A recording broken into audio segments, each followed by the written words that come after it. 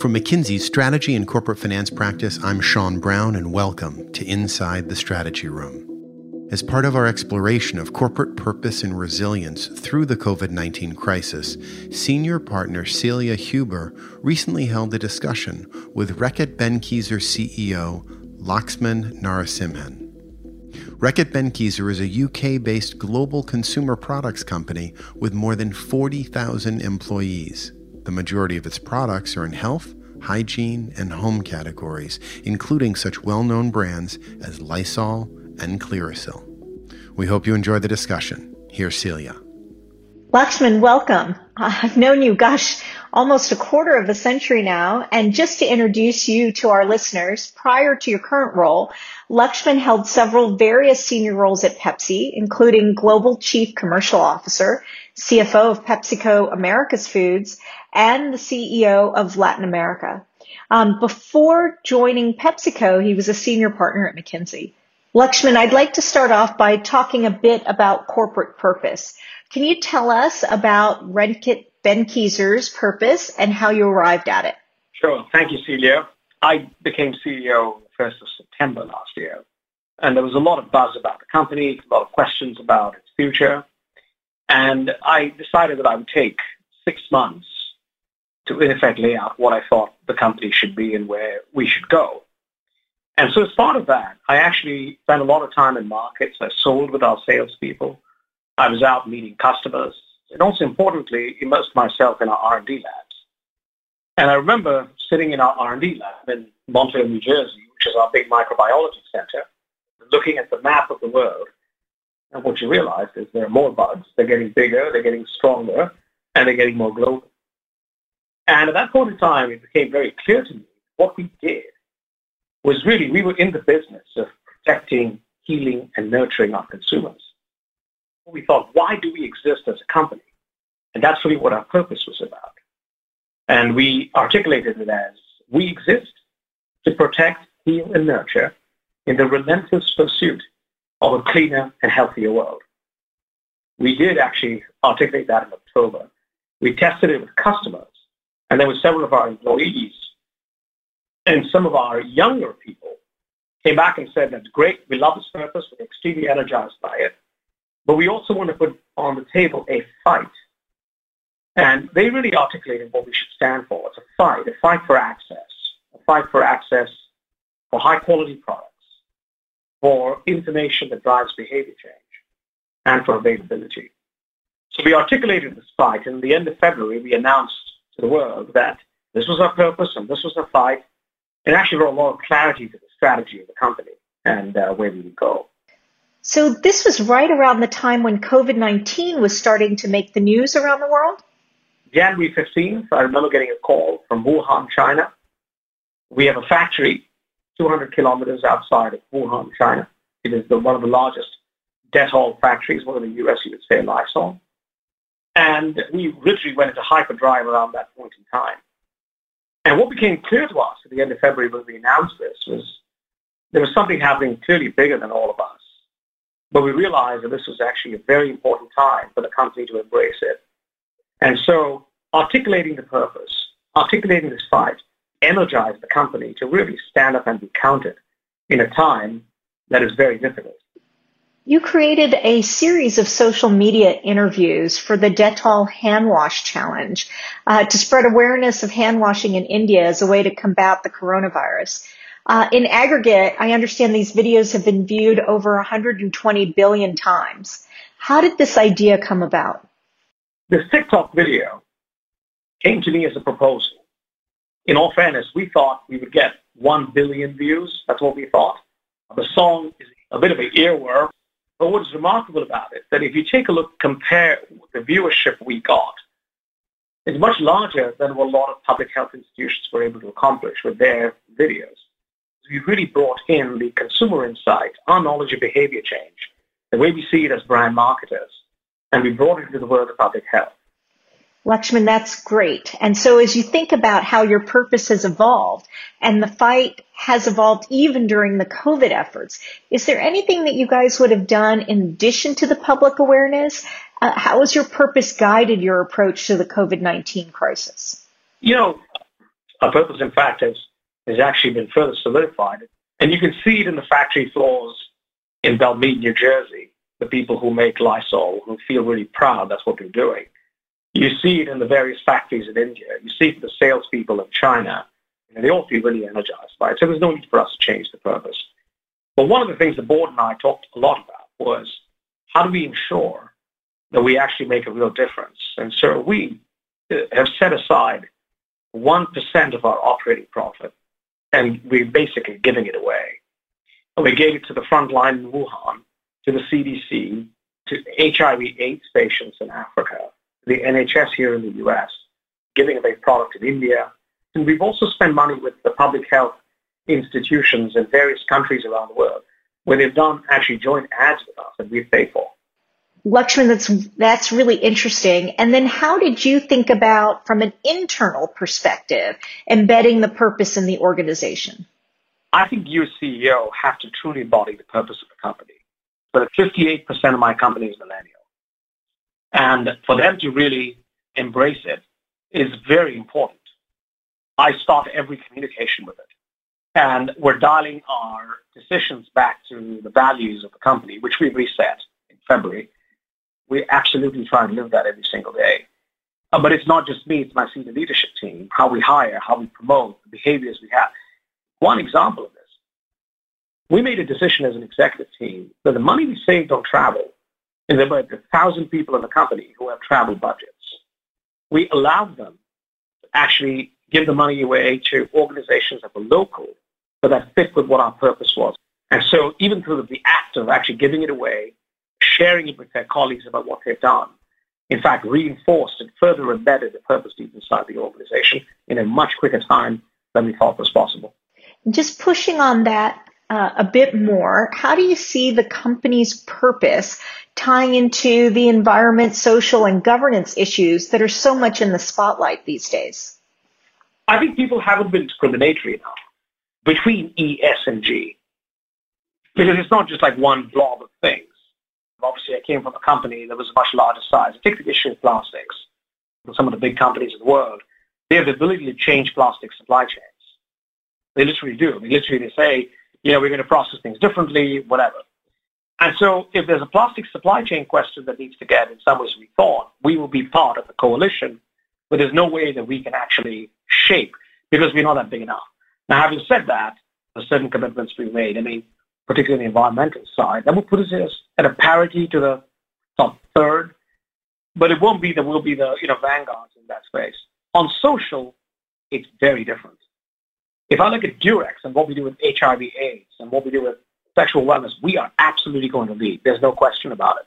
And so you look at the work we're doing in South Africa, the work we're doing with HIV/AIDS and the UN, what we do with Project Red and Bonner's organization, and we will make a big difference with that. If you look at what we're doing in hygiene, we're absolutely playing a role in this because in the 1900s, people essentially thought hygiene was some kind of a lesser science. But the reality is that as you get into moments of time like this, where you have a pandemic, you have these gaps, where the antivirals haven't kicked in, or frankly, there's no vaccine, the tools we have at our hand are really all around hygiene, and all around hygiene becoming the foundation of health. And that's a big deal for us.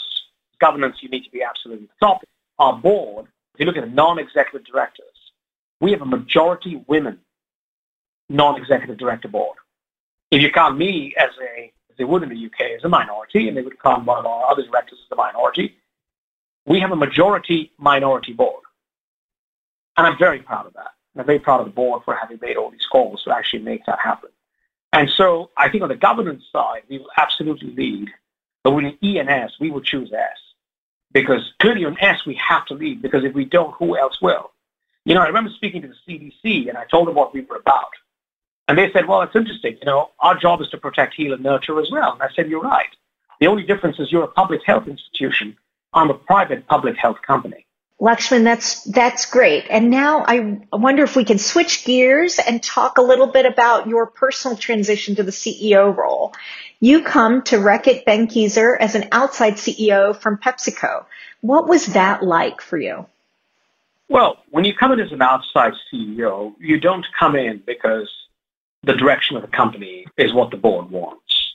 In this case, I've been at PepsiCo for 7 years. The PepsiCo experience gave me a very quick opportunity to learn how to be the CEO of a company because I ran Latin America and then Latin America, Europe, and Africa for 5 years before taking on a commercial role.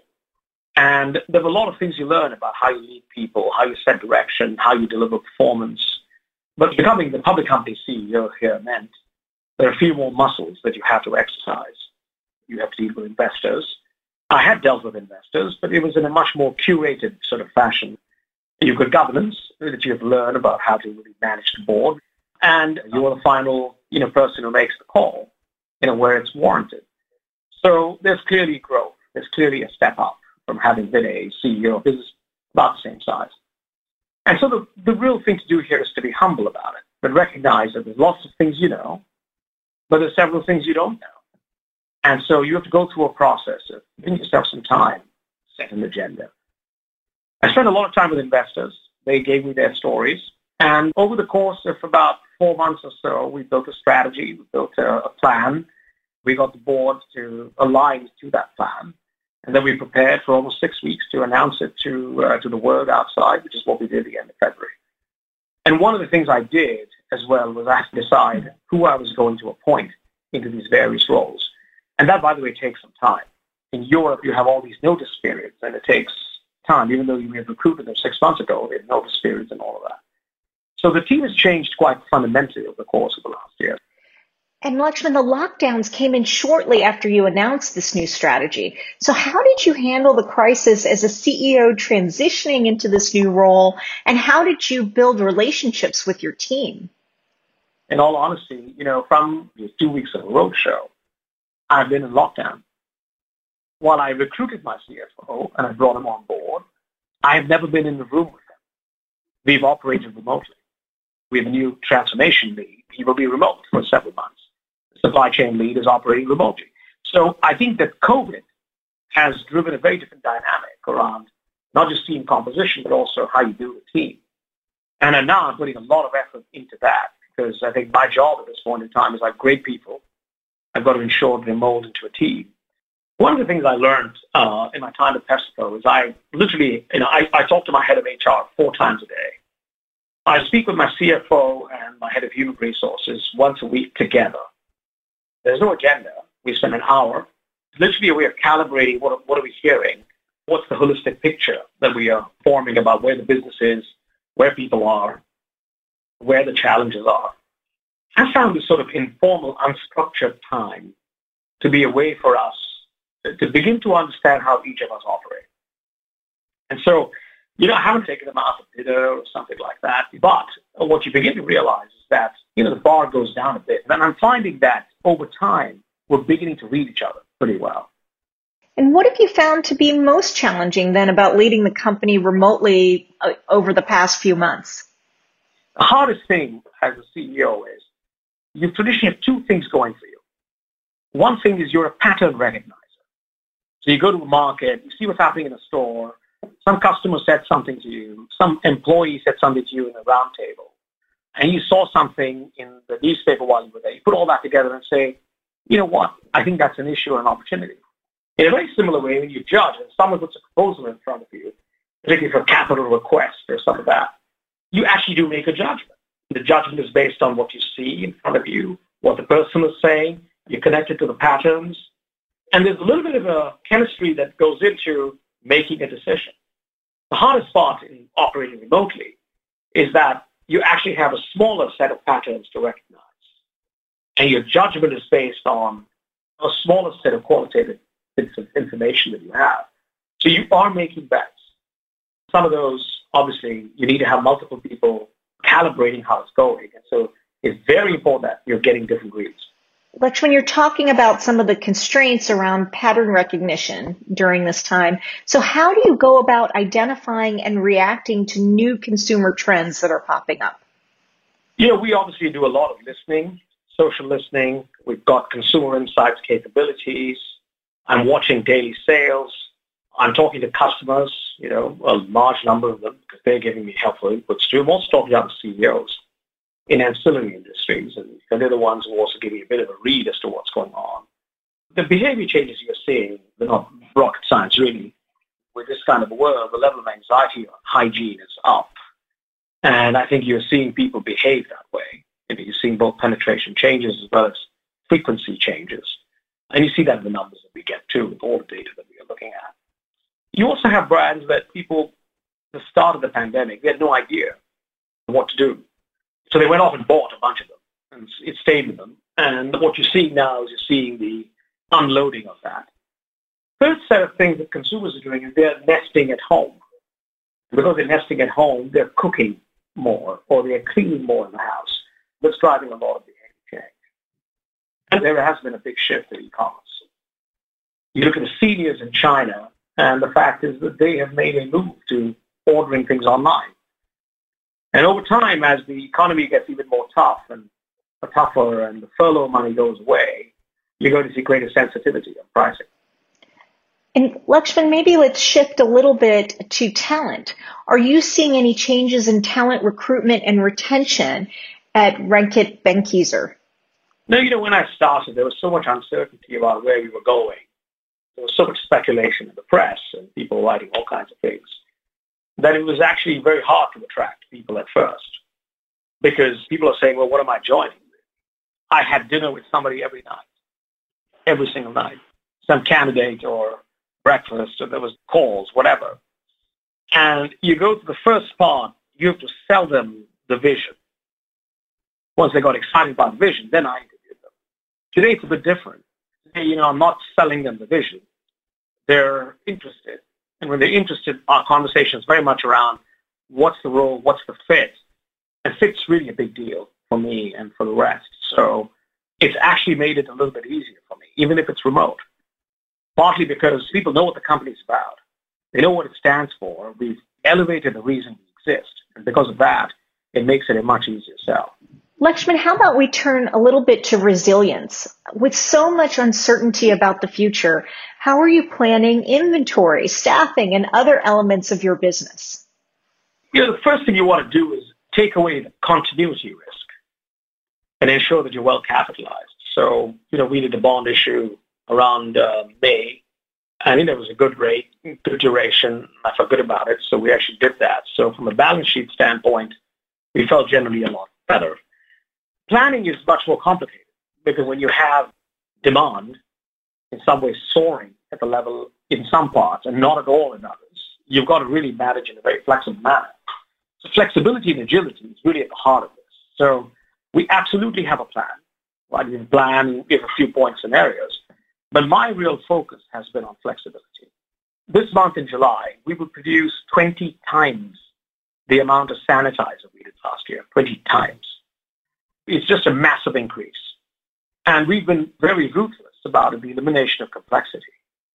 There's some factories, we've taken away 80% of the complexity. 80% of the SKUs are gone. Because part of the way to deal with uncertainty is also to simplify. And so our operations have simplified to the point where we have the ability to move very quickly. I've been amazed. This is a company that moves very fast. And my big deal here is really how do I ensure we get out of the way and give them the ability and the tools to be able to respond to things, because this is a very sort of locally response in a fast-moving kind of a world. Well, that actually leads me to my next question. How do you think about managing a global supply chain these days? We do have, in some categories, global supply chains. In other categories, we don't. And so the ones that we don't, it's more about how do you ensure you have the right capacity and the right flexibility in order to do this and do this right. Part of capital allocation and the role of the CEO also is you've got to assume certain risks that you have to manage. And sometimes individual managers in a country cannot take on that kind of a risk. And you have to decide what kind of risk profile you want as a company, what kind of demand are you willing to give up if nothing really happens, and how do you essentially manage that in a way that is pretty simple for people to deal with. We have been looking a lot at possible scenarios and how do we ensure we have the right capacity investments, both meet the volume demand, or at the same time be able to have the flexibility to respond to demand where we need to. All the way through, multiple levels of supply chain. It isn't just what happens, in a manufacturing plant, what happens in DCs, and what happens, with forward deployed inventory all the way down to raw materials, down to the source. You work at multiple levels. And the level of risk in each of them is actually quite different. So we are thinking about that. Lakshman, I now want to change from thinking about the business to thinking about you. What about your personal resilience? You described how your working life has changed. What did you do to keep your energy up during the lockdown? I was in the middle of the move to the UK. I have my 90-year-old mother here, so I'm hyper careful about exposure. So I want to ensure that there's nobody who comes in so she gets exposed. I mean, I consider it a blessing that I've got a chance to have dinner with her every single day over the last 100 days. There are days that have been taxing, and I have to confess, when there's a board meeting and she might just choose to come in and say, there's rubbish and you've got to essentially, take it out of here. I had to put it on hold and go and do this and come back. I remember I was in an investor call and she had a point of view that she was choosing to express right at that moment. And, it was, let's just say, an interesting choice about who I was going to respond to. But the investor was kind. Well, I'm sure it's been a fun experience for your mom to get to see you at work. Has the experience of leading through the COVID crisis changed you in any way, both personally or as a CEO? You learn a lot and you get much more reflective. It's really helped me understand what's going on inside the lives of a lot of people who work for me. We have this thing where we open up the camera. I do these Zoom-ins with young talent. And I've told them, just do it at home. And I turn it around. They sit in my living room, they think, because it is big in my living room. And, and they love that. And I've been to people's homes in Saudi Arabia and Pakistan and, Brazil, which I've never been to. And they take me around their house. They introduce me to their family. And it's actually quite telling because I've learned a lot about our people. And particularly as we're going through all these, massive social changes, not just in the U.S., pretty much around the world, being connected with people and understanding what they're really going through has actually been really helpful. I've also learned to walk. London is a great city to walk. And so the other day I did a 21-kilometer walk from here to Wimbledon back. And so physically, it's been a way for me to really enjoy this great city, learn the history of this place, and see all the monuments with nobody on the road. As you think about history, I want to turn towards the future as well and think about what the post-COVID period might look like. What organizational capabilities do you think will become most important? I think we're seeing a massive digitalization at the level we never quite had. I think the pace at which we are moving is quite remarkable. And it's worldwide. It's all happening simultaneously, not just the way we work, but also the way we sell and the way we buy and the way we operate our business. So that is a huge area of change. With consumers, what we are, clearly, it's about how you then learn more about them. And I think the interaction with them digitally is giving us the ability to create capabilities that will also help us be far more responsive to what they need and how we deal with their needs, both stated and unstated. That's very interesting. So has that caused any major changes to your strategy as a result of the crisis? First of all, we have a growth model that's very straightforward. I'm looking a lot at penetration, what is happening in each of the households, what's happening with individual consumers and the like. We clearly look at market share, which is the other element of, where some other competitors are also benefiting from this. And so we're looking at new places our brand will go, countries particularly, where we're not in. And the last is new spaces. We did this deal with Hilton in the U.S., along with the Mayo Clinic, which is largely around communicating a standard of care for hotels. And that gives you another sense of where things might go. We have a good sense of what the base business is doing, and it's actually doing better, which is good. Obviously, you understand that this lift gives you a bit of a benefit in some cases, but frankly, not a benefit in others. We wrote off £5 billion on a business we had bought. That was not easy, the portfolio that we have. We're obviously well-placed in a world like this. The big question really for me is how to ensure there's no safety issue, there's no quality issue, and there are certain balls we're going to pick up and take them way down the line in this time, knowing fully well that we can then come back. The choice is about those balls. And some of them are pretty hard, by the way, because, you are taking money away from some things. You are allowing some capability not to get built while you build something else. some of the hard choices also around the expectations you set. So it's not that we didn't have any tough calls. We did. Yeah, Lakshman, maybe related to that, one of the questions that comes to mind is what keeps you up at night from your vantage point around those tough calls? To be very frank, I sleep pretty well. But what keeps me up at night is I think that the safety of my people is a huge concern for me. And it started right from Wuhan, because if I told you the experience we had there, where the first time it had happened, we had to learn a few things. And we clearly had a lot of help from the government, local and otherwise, on how we might do this. So the thing that keeps me up at night is a call that says, there could be a call that says something has gone wrong. It hasn't happened, by the way, but it's a thing that I worry about a lot. Lakshman, let's end on an optimistic note. We've talked about some of the challenges, so now let me ask you, what excites you about the future? What I'm really excited about is the power of possibility. So many rules are getting thrown out. There's no way you can go online in 6 days. And in 6 days, we were online. There's no way we can work remotely for more than 2 months. Well, here we are. I always try and do this every single day, is I try and find one idea somewhere in the world that has actually emerged, either in art or in culture or in science or in business, that is super positive, because we have to be inspired by what's really happening. And we're at the cusp, I think, that when all this ends and we step back and look at it, we're going to see things emerge that we never thought were possible. There is a renaissance underway. It's just not visible. And I feel blessed that I have the opportunity to be in this position.